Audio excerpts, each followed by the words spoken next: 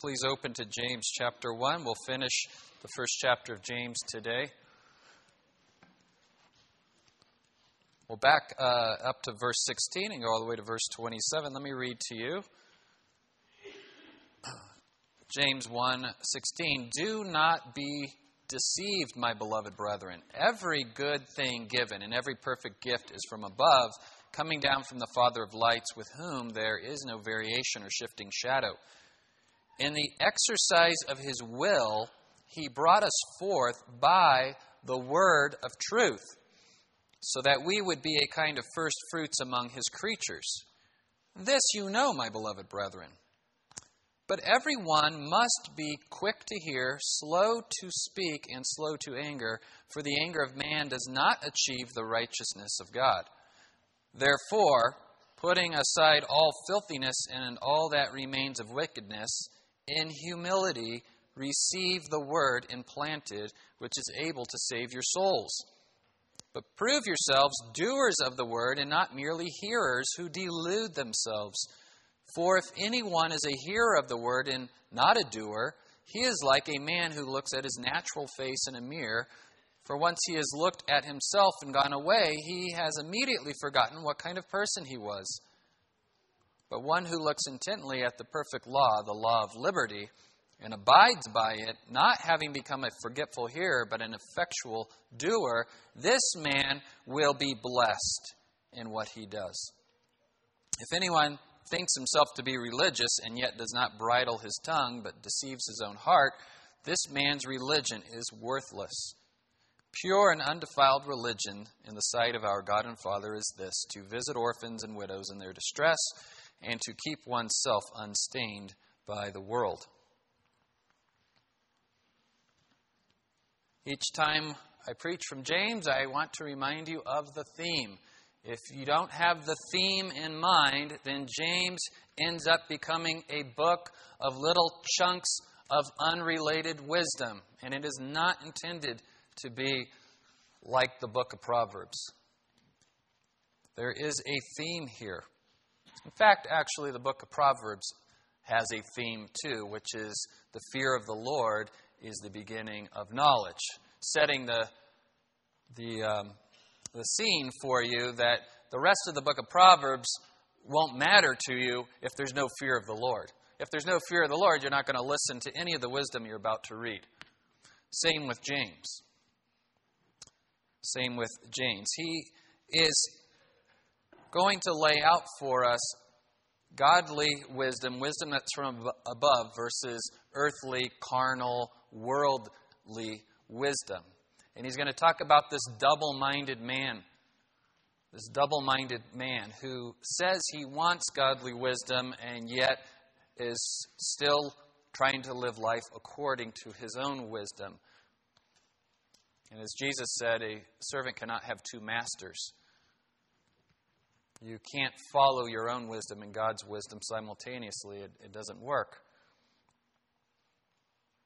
And so James is written to believers, but it seems that James has two different kinds of believers in mind. There's certainly unbelievers. If we wanted to categorize the world, we could say there's unbelievers and believers. James is addressing believers, but within that category, he's talking about two kinds of believers. One who professes faith, and yet their actions betray their profession of faith. Their actions betray their profession of faith. They don't seem to be living consistent with the Word of God. And so perhaps they may not be true believers at all. Then there are believers who are earnestly trying to apply the Word of God to their lives and grow in faith. And even to those, he would say, if your faith has stalled, if your sanctification has stalled, it is due to the fact that you are still listening to the flesh. You're listening to worldly wisdom. You're listening to carnal, earthly, fleshly wisdom. So we, as individuals, as believers, need to test ourselves. This isn't for me to test you. I'm not giving you a grade. If you come to me and ask what I see, I will tell you what I see. We will talk together. But I am not your judge. God is your judge. He's given us this book in order for us to test our faith.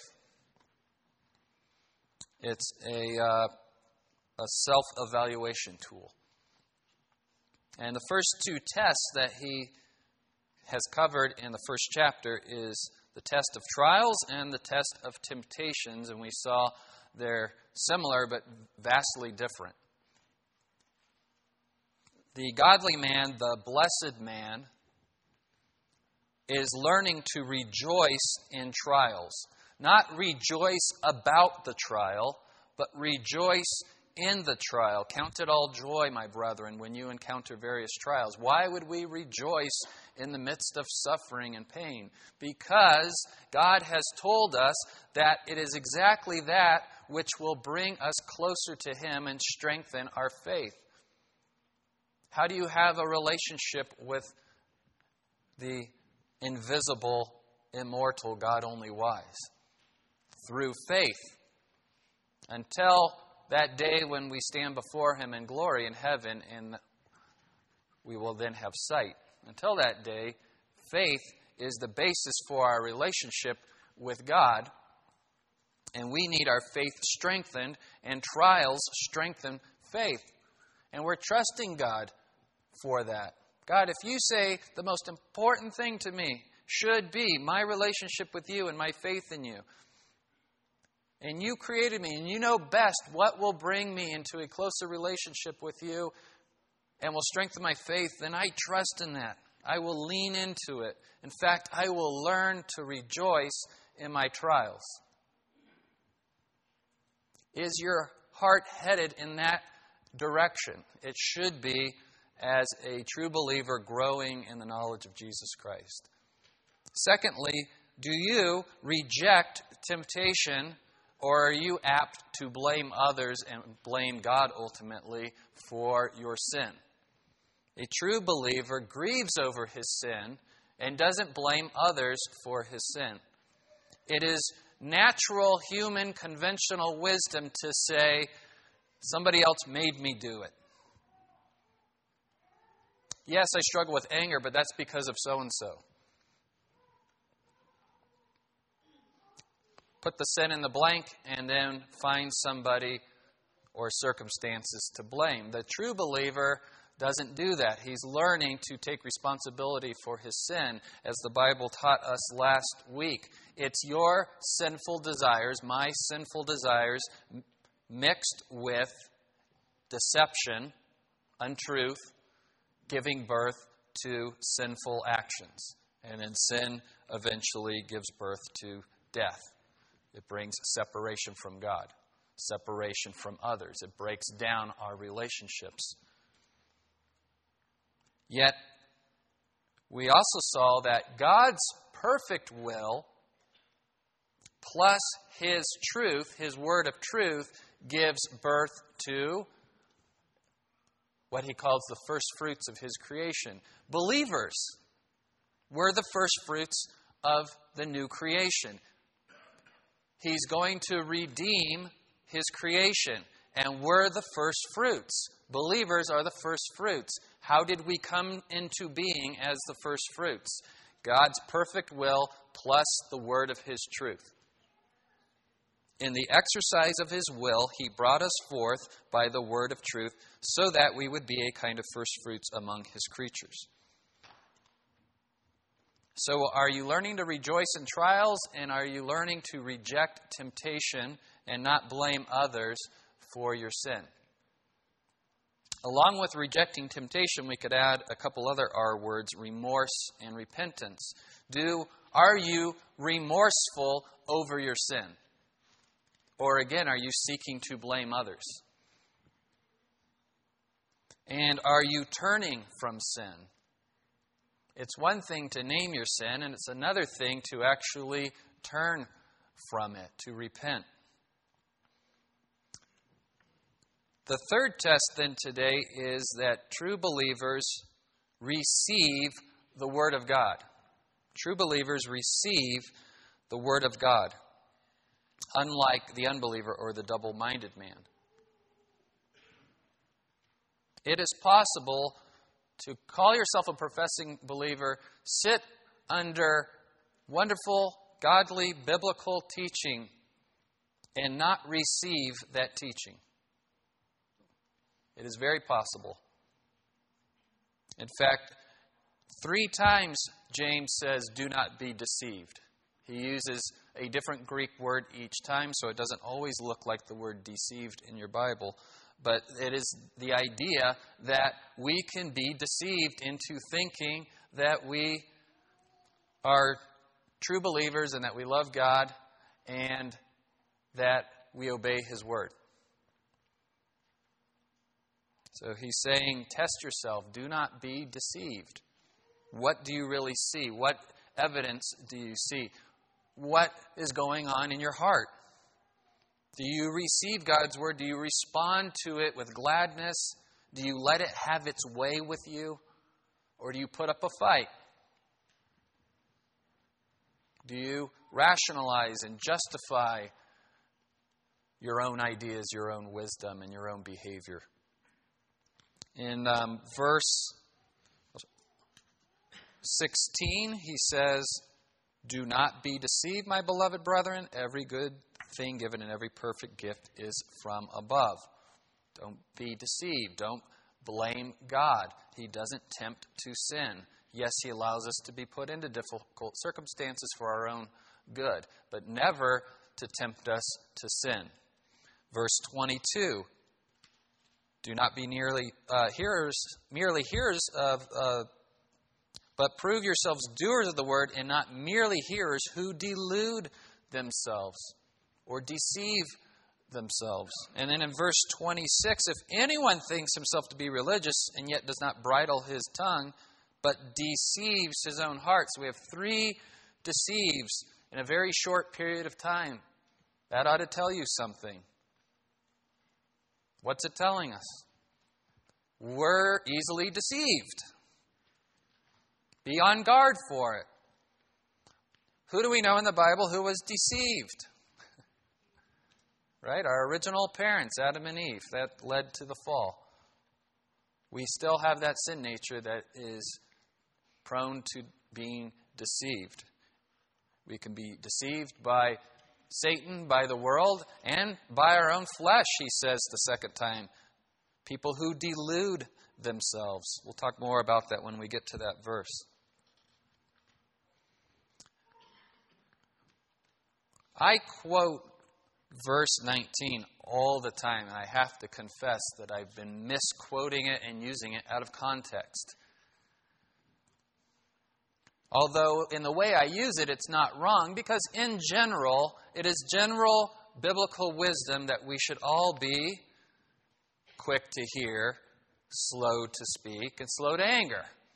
That's just good teaching right there.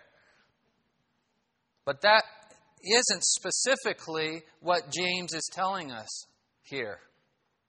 Yes, you ought to shut up and listen more. But the immediate context is, verse 19 is wedged between 2 references to God's Word saving our souls. It is God's Word that justified us, brought us into the kingdom of light, saved us, justified us.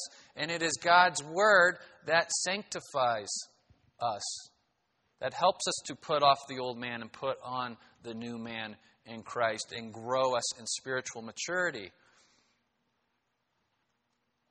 1 Peter 1:23 echoes the sentiment. For you have been born again, not of seed which is perishable, but imperishable. What is that seed, Peter? Through the living and enduring Word of God. We've got this seed imagery, this agricultural metaphor, same as James. We're the first fruits. What was the seed? The word of truth. So then he says, this you know, my brethren. He's saying, I'm preaching to the choir. You know that's how you got saved. You heard the Word of God. You heard the gospel. You believed in it. And you were saved. It transformed you. Since you know this, since you know the Word of God has that kind of power, shut up and listen to it. That's what he's saying. Be quick to hear. Slow to speak. Don't be that guy or that gal who, while someone else is talking, they're just waiting for them to stop so they can tell you the idea they had 5 minutes ago. They're not listening to anything you're saying. Don't be that person. Listen to God's Word. Take it in. Receive it. Meditate on it. Ruminate on it. Ask questions of it. Let it examine you. Let it shine light on your heart and on your thoughts. Actively participate in the learning process. Be active hearers. I bet you've had teachers in school tell you this. Take your Cornell notes or whatever they're teaching now. You can't just sit there and drool. You get that student, they raise their hand and they ask a question, and you're like, you have not heard a word I've said for the last... There's no way you're asking that question if you were listening. That is the picture here. This you know, my beloved brethren, but... Why the word but? Because we're dull-hearted and we're slow to change. And we trust in our own wisdom. And we are slow to hear and quick to speak. Aren't we? If you're saying you're not listening to the Word of God. You're proving the point. Everybody struggles with this. But everyone must be quick to hear, slow to speak, and slow to anger. For the anger of man does not achieve the righteousness of God. This righteousness of God's not talking about our justification. Here it's now talking about our sanctification. It doesn't produce the righteous behavior God desires. I've always took this verse to mean, don't yell at my kids and just yell them into good behavior. Although that's true. Stop yelling at your kids to try to get them to obey. They may obey on the outside, but they're not obeying on the inside. They're just tired of you yelling. And when they get older, they yell back. So don't get in the habit of yelling at your children. As long as we're using children as an illustration, let's continue. Have you ever tried to teach your kids when they're in an unteachable moment? You know what I mean? They're like, but you don't understand. You don't get it, Dad. It's like, no, I do get it. I'm 42. I get it. I've lived it. I was a junior high school teacher and a high school teacher for 7 years. I get it. You're the one who doesn't get it. You just don't know what you don't know yet. Let me teach you. And if they're not at a teachable place, you cannot yell. You can't just say it again louder. You have to wait till they're at a place where they're ready to receive. This is the picture here. If you are slow to hear and quick to speak and quick to anger, you are not listening to the Word of God. When people come into counseling, I can tell if they're ready to receive the Word of God or not. And if they're not, lots of prayer. You've got to kind of walk a mile in their shoes, show them that you care about them, show them you're listening, you understand their problem. But if they never get to that place where they're ready to let God's Word teach them, no progress. And we've had some angry people in my office. Sometimes the secretaries, after a session, come in and say, "Are you okay?" It's embarrassing. But we all get that way, don't we?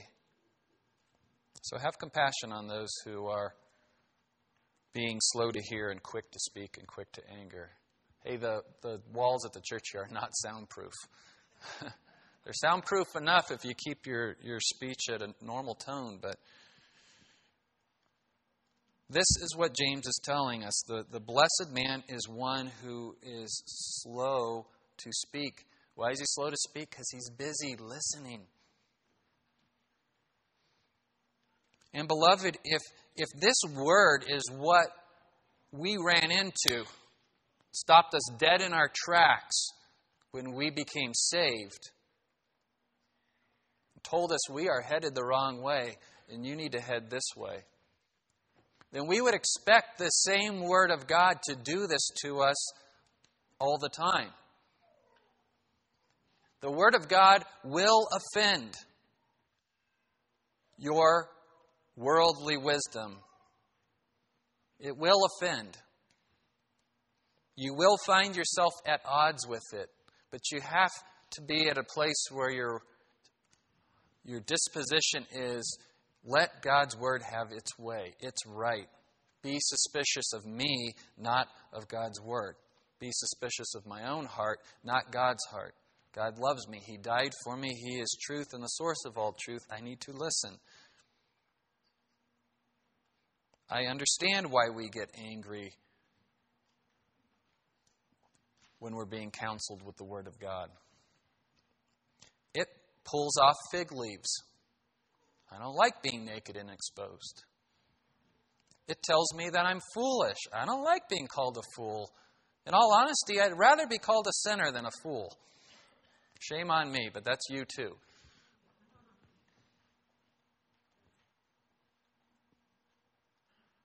But it's that very same Word of God that is going to sanctify us. In fact, in verse 21, which is able to save your souls.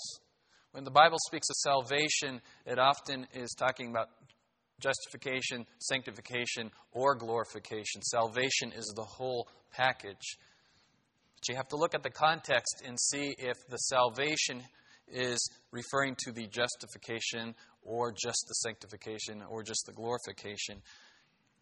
In verse 21, save your souls is sanctification.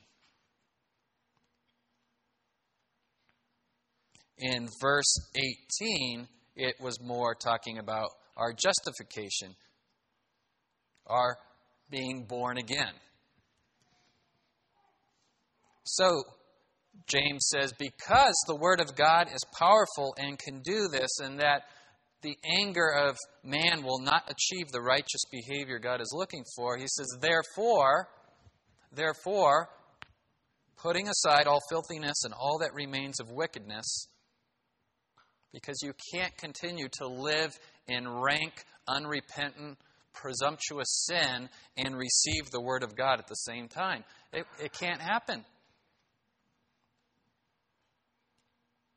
Put off the behaviors of the old man, and in its place, in humility, there's a key word there, in humility, humble yourself, receive the Word implanted, which is able to save your souls. That's the third test then. Do you receive the Word of God with humility?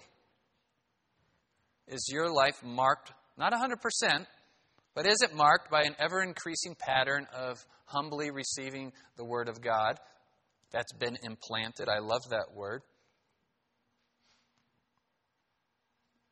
You didn't implant it. God implanted it in you when you were saved. It's in there. But are you cultivating it? Are you watering the soil? Are you pulling the weeds?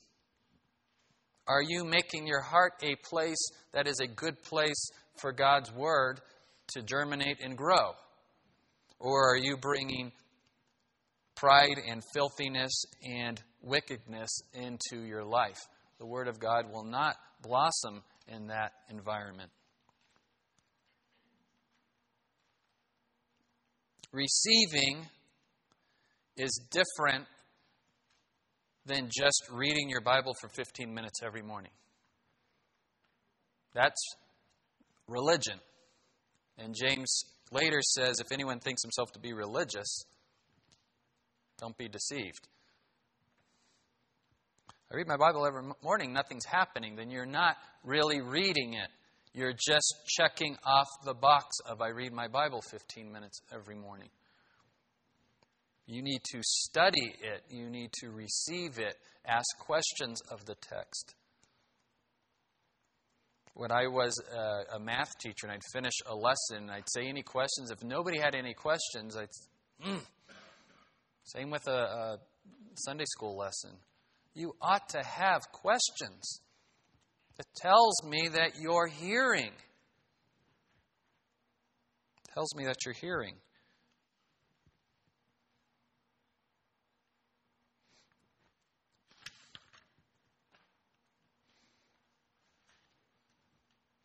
It's interesting that we have these three-part progressions. Okay, so he says earlier, this is how sin happens. You think, you desire wrong things, then you think about it, you're deceived, and then it gives birth to sin. But when you were saved, God, in the exercise of His perfect will, with the word of truth, and then you have first fruits, a new creation. And then we have another group of threes. Be slow to speak, or quick to hear. Quick to hear, you've got to hear the word of God. Slow to speak. Why slow to speak? Because the person who speaks immediately after hearing the word of God didn't really hear it. They're already saying, well, I already knew that. Or I know what that means. But then it produces anger. Anger over what? Later in James, he's going to tell us when we get angry in James 4:1, when we desire something that we can't have. I've heard this a number of times now where somebody has said, they went to tell me, I talked to someone, I said, why don't you have them come in and talk to me? And they said, I did. I said, why don't you go and talk to Pastor Brent? And they said, I already know what he's going to tell me. So I don't want to go in. And they're angry. He's going to get out the Bible and he's going to tell me why I can't have this and that I need to repent. And that attitude right there betrays somebody who is not growing in faith.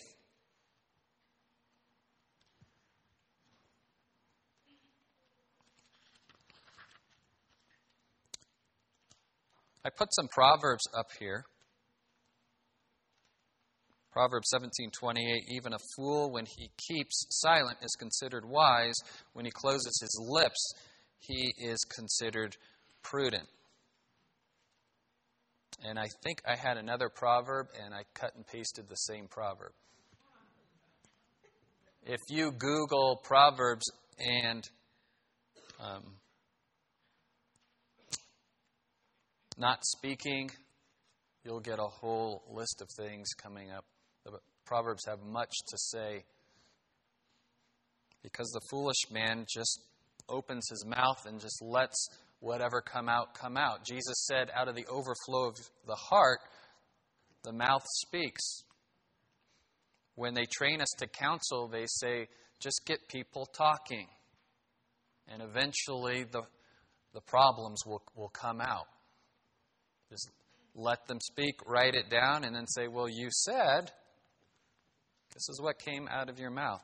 I'm giving you all the insider tools here because I want you to be able to minister the Word of God to others. Listen to them. Hear what their chief complaint is. Ask them questions like, what do you think the problem is? And what do you think the solution is? That'll tell you a lot.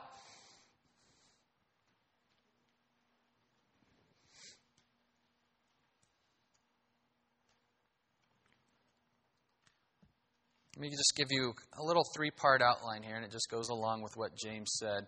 Wise believers, first of all, they hear the Word of God.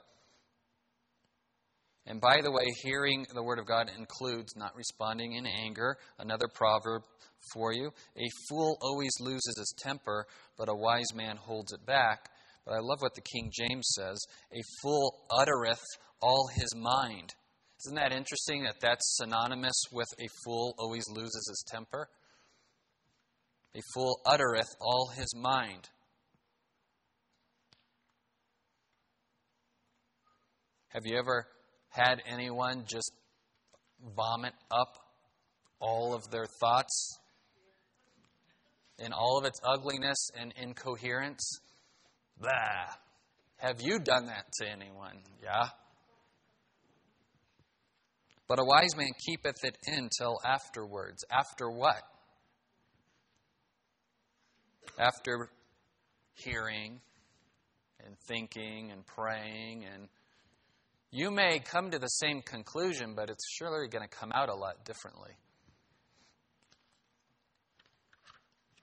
Secondly, wise believers receive the Word of God with purity and humility. Again, you can't receive the Word with humility if you're busy living in gross, presumptuous sin. Listen to James's language, and then let's hear some other apostles use the exact same language. Therefore, putting aside all filthiness and all that remains of wickedness, in humility receive the word implanted, which is able to save your souls. 1 Peter 2:1. Therefore, putting aside all malice and all deceit and hypocrisy and envy and all slander. So a different list of bad stuff. Like newborn babies, long for the pure milk of the word, so that by it you may grow in respect to salvation. Instead of the agrarian metaphor, he uses this newborn babies and the milk. But you see the connection here. You've got to put these things off in order to grow in the Word.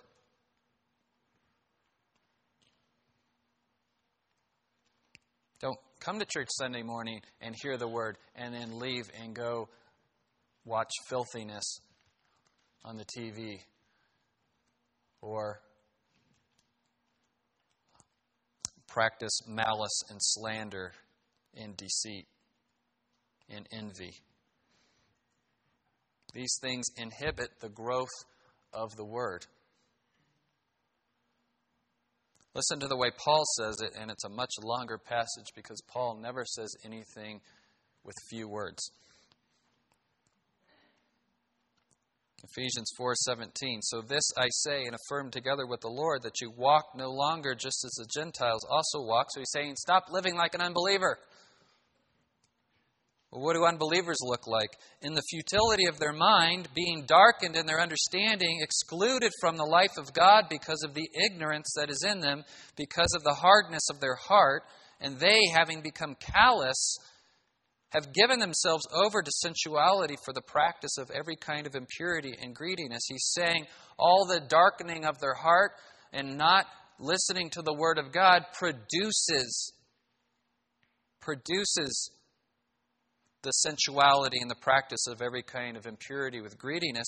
And he says, but you did not learn Christ in this way, if indeed you have heard Him and have been taught in Him. What's he saying there? There's a test. If indeed you say you've learned Christ, but if indeed you have,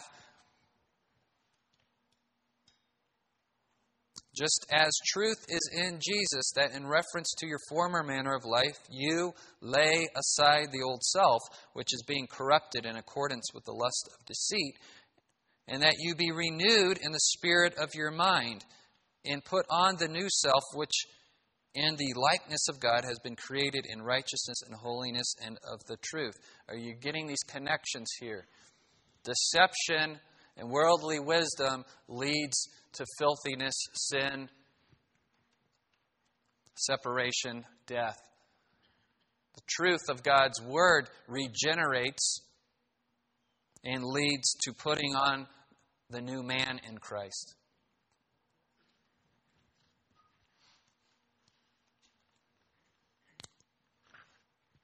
So at the very least today, as you test yourselves, you go home and test yourself and see how you're doing. Is there a pattern of putting off the old man and putting on the new? Are you losing your taste for old things and gaining an appetite for new things? New forms of entertainment, new forms of the way you communicate with others. Thirdly, wise believers, or what James calls the blessed man, receive the word by doing the word. Receive the word by doing the word. Right belief ought to lead to right behavior. Or as theologians say, orthodoxy leads to orthopraxy.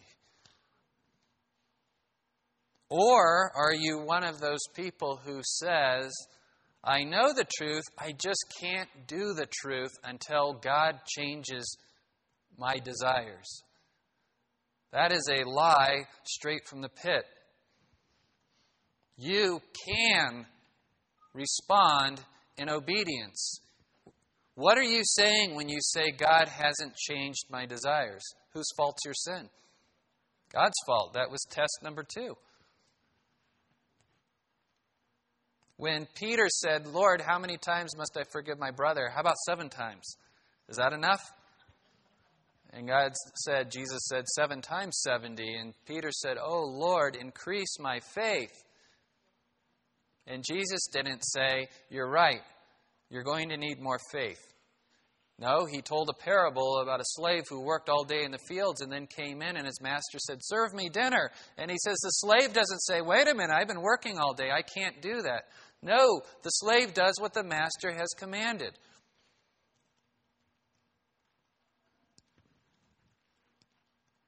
You receive the word by doing the word.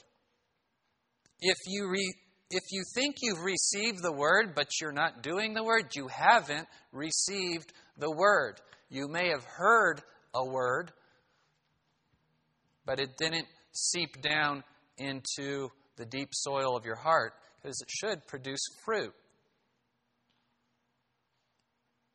This is the mystery of the faith. How much of our sanctification is God and how much is us? It's all God and all us, working together. And the right attitude you should have is when things go well, you should say glory to God. And when things aren't going well in your sanctification, say, my fault. Don't blame God when your sanctification stalls, but give Him all the glory when your sanctification is flourishing. We get it backwards. We take all the credit when we're living righteously, and when we're stuck in a sin, we blame God for not giving us enough faith or not changing our heart or whatever euphemism we like to throw out.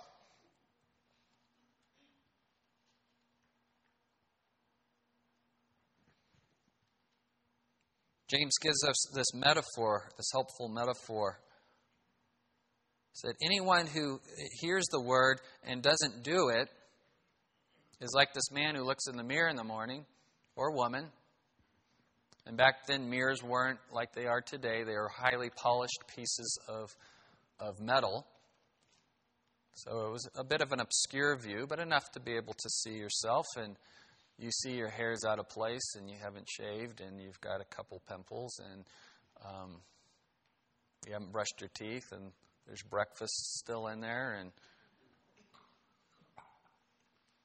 and perhaps you get distracted, the phone rings or whatever, you walk away from the mirror, and you put on your coat and tie, and you head off to work, and you say, man, am I handsome. It's a funny metaphor, but it's very powerful. That is the person who peers into the Word of God, hears the Word of God, and then walks away and doesn't change anything about their life. Bible study after Bible study after Bible study after Bible study, sermon after sermon after sermon. I have a Bible reading plan. I read through the Bible in a year, and no change. Because somehow we were taught that mystically and magically, God's Word just changes you. You could just put it under your pillow as you sleep, and by osmosis will change. No, what brings the change is when your will and your version of the truth collides with God's will and His version of the truth, and God wins, and you submit to it. That's what brings the change. That is the power. It saddens me to no end, and I have this testimony, and so many other people have this testimony. I hear it again and again. We'll get into the counseling room, I'll ask their testimony, and they'll say, well, I grew up in a church, And eventually it's, well, tell me what you know about the Bible. I know absolutely nothing about the Bible. How did this happen? Because we thought that if we just stand up and read it out loud and then sit down, that somehow that was going to transform us. You have to hear it and receive it and do it. Hear, receive, do.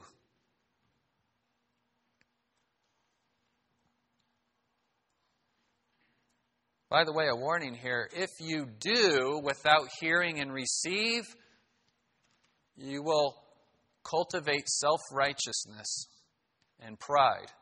That is the religion he's going to talk about, the worthless religion, the going through the motions, my checklist of things that I do that prove that I'm a holy person.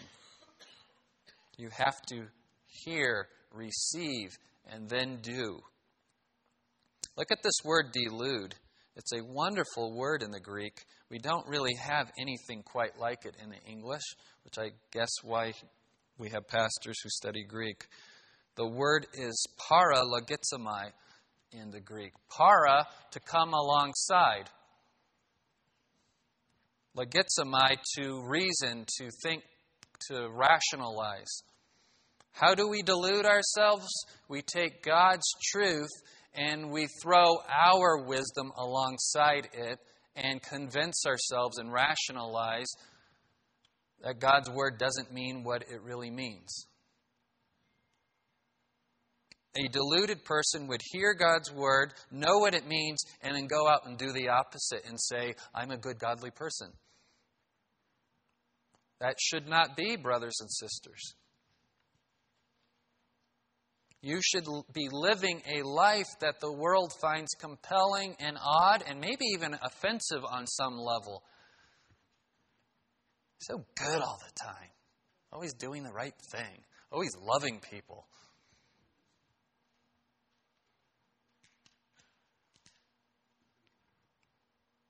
What's the old saying? If Christianity became illegal tomorrow, which it seems like we're on that path, would they have enough evidence to convict you? Or would they say, yeah, I know they call themselves a Christian, but we all know he's not. We all know. We know the way he lives. We know the way she lives. This man will be blessed in what he does. Not having become a forgetful hearer, but an effectual doer, this man will be blessed in what he does. Here comes that word blessed again. Here's the blessed man. Remember, James pulls a lot of his material from Jesus' Sermon on the Mount. This is exactly how the Sermon on the Mount ends. Jesus ends the Sermon on the Mount with that parable about the wise man and the foolish man who build their homes. We sing it in Sunday school. The wise man built his house upon the rock. And we say, okay, kids, then what's the rock? Jesus! And you're... Yes, because Jesus is always the right answer in Sunday school. But what does that mean? You go home and metaphysically and existentially, what does that mean to build your house on top of Jesus? Are we talking slab or piers? How do you do that? It's not like Jesus used some obscure metaphor here. He explains it. Therefore, everyone who hears these words of mine and acts on them, in other words, being hearers and doers, he may be compared to a wise man who built his house on the rock. So the rock is hearing Jesus' words and doing them. That's the blessed man. You can't just come and hear all the time and not do. In fact, you will heap condemnation on yourself because you will be held responsible for all that knowledge, all that biblical truth that you've heard. The double-minded man deceives himself, deludes himself into worthless religion. If anyone thinks himself to be religious and yet does not bridle his tongue but deceives his own heart, this man's religion is worthless. Right? So think deluded, bringing your own truth alongside God's truth and justifying your behavior and your sins. So what's he saying here? Your tongue comes alongside and speaks untruth alongside God's truth and deceives your own heart. You can put the bridle on your tongue. This works for us. We live in a horse community here. Beautiful imagery. Bridle your tongue. Put the bit in there. Put the bridle on. Steer your tongue. Speak truth into your own heart. The truth you've received by hearing the Word of God.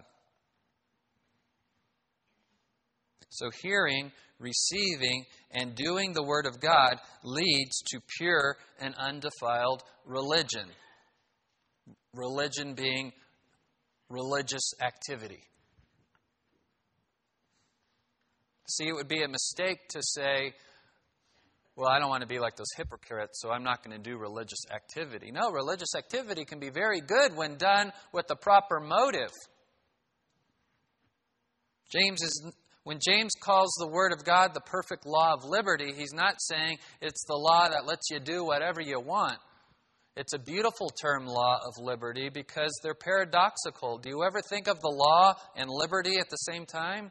No, laws tell you what you can't do. James uses this beautiful language, this law of liberty, the law that brings liberty.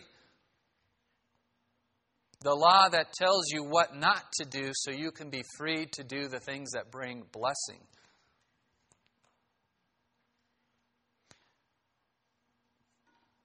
The widows and orphans and keeping yourself unstained from the world is not the definition of pure and undefiled religion. It's an example of it. Let's get that straight. We ought to take care of widows and orphans, but our faith better lead to much more than even that. But it is something that was not happening in the community of Jesus' time. Remember, the religious people, the Pharisees, were good at keeping the law and tithing on their mint and their dill, but they couldn't give a hoot about widows and orphans. In fact, when that widow gave her last 2 coins at the temple, Jesus wasn't pointing that out as an example of what his church ought to look like. That was an example of, this is so sad. What kind of religious system would require a destitute widow to give her last 2 coins? Now, she gave out of her poverty instead of her abundance. There's a lesson there. But the point there was, what have the religious people done to God's Word? They've corrupted it.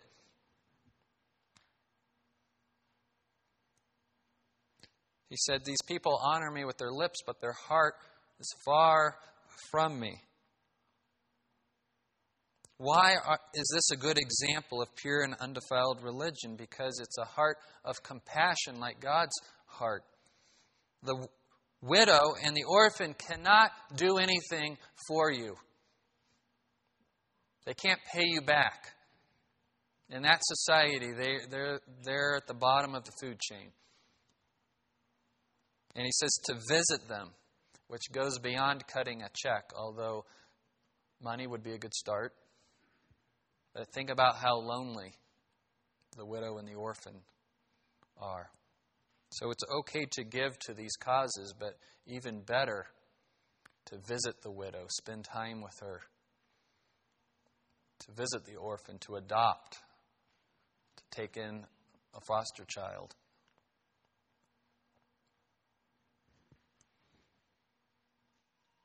And then what about keeping yourself unstained by the world? Well, again, remember, in that context, here were people calling themselves religious and keeping the law fastidiously. But when they wanted to commit adultery, instead of committing adultery, they would just write a certificate of divorce and get rid of their wife. That's not pure and undefiled religion. Yeah, but I didn't commit adultery. So Jesus said, anyone who even looks at a woman with lust in his heart has already committed adultery. 1 John 2:15, do not love the world nor the things in the world. If anyone loves the world, the love of the Father is not in him. For all that is in the world, the lust of the flesh and the lust of the eyes and the boastful pride of life, is not from the Father, but is from the world. So, beloved, go home this afternoon and examine yourself. Let God's Word examine you. Let it lay bare your heart. I will do the same. How are we doing in these areas? How do we respond to trials? With rejoicing, knowing that it's going to draw us closer to God? How do we resist temptation? Do we blame God for the temptation? Or do we blame ourselves? And how do we receive God's Word? Is it producing the righteous fruit that God is looking for? Or is it just making us callous and making our hearing dull? I'll pray for you. You pray for me. Amen? And let me pray and dismiss us. Father, God, we don't want to be the double-minded man.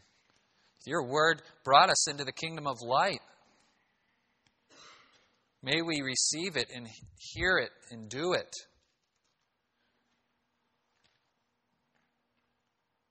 Lord, we know the power that raised Christ from the dead is working in us, giving us the ability to say yes to your word and no to our own word, yes to your righteousness and no to our unrighteousness, yes to our new nature and no to our old nature. Show each of us this week, Lord. Encourage us where we see positive results, and convict us where we need to grow and mature more. And if anyone here,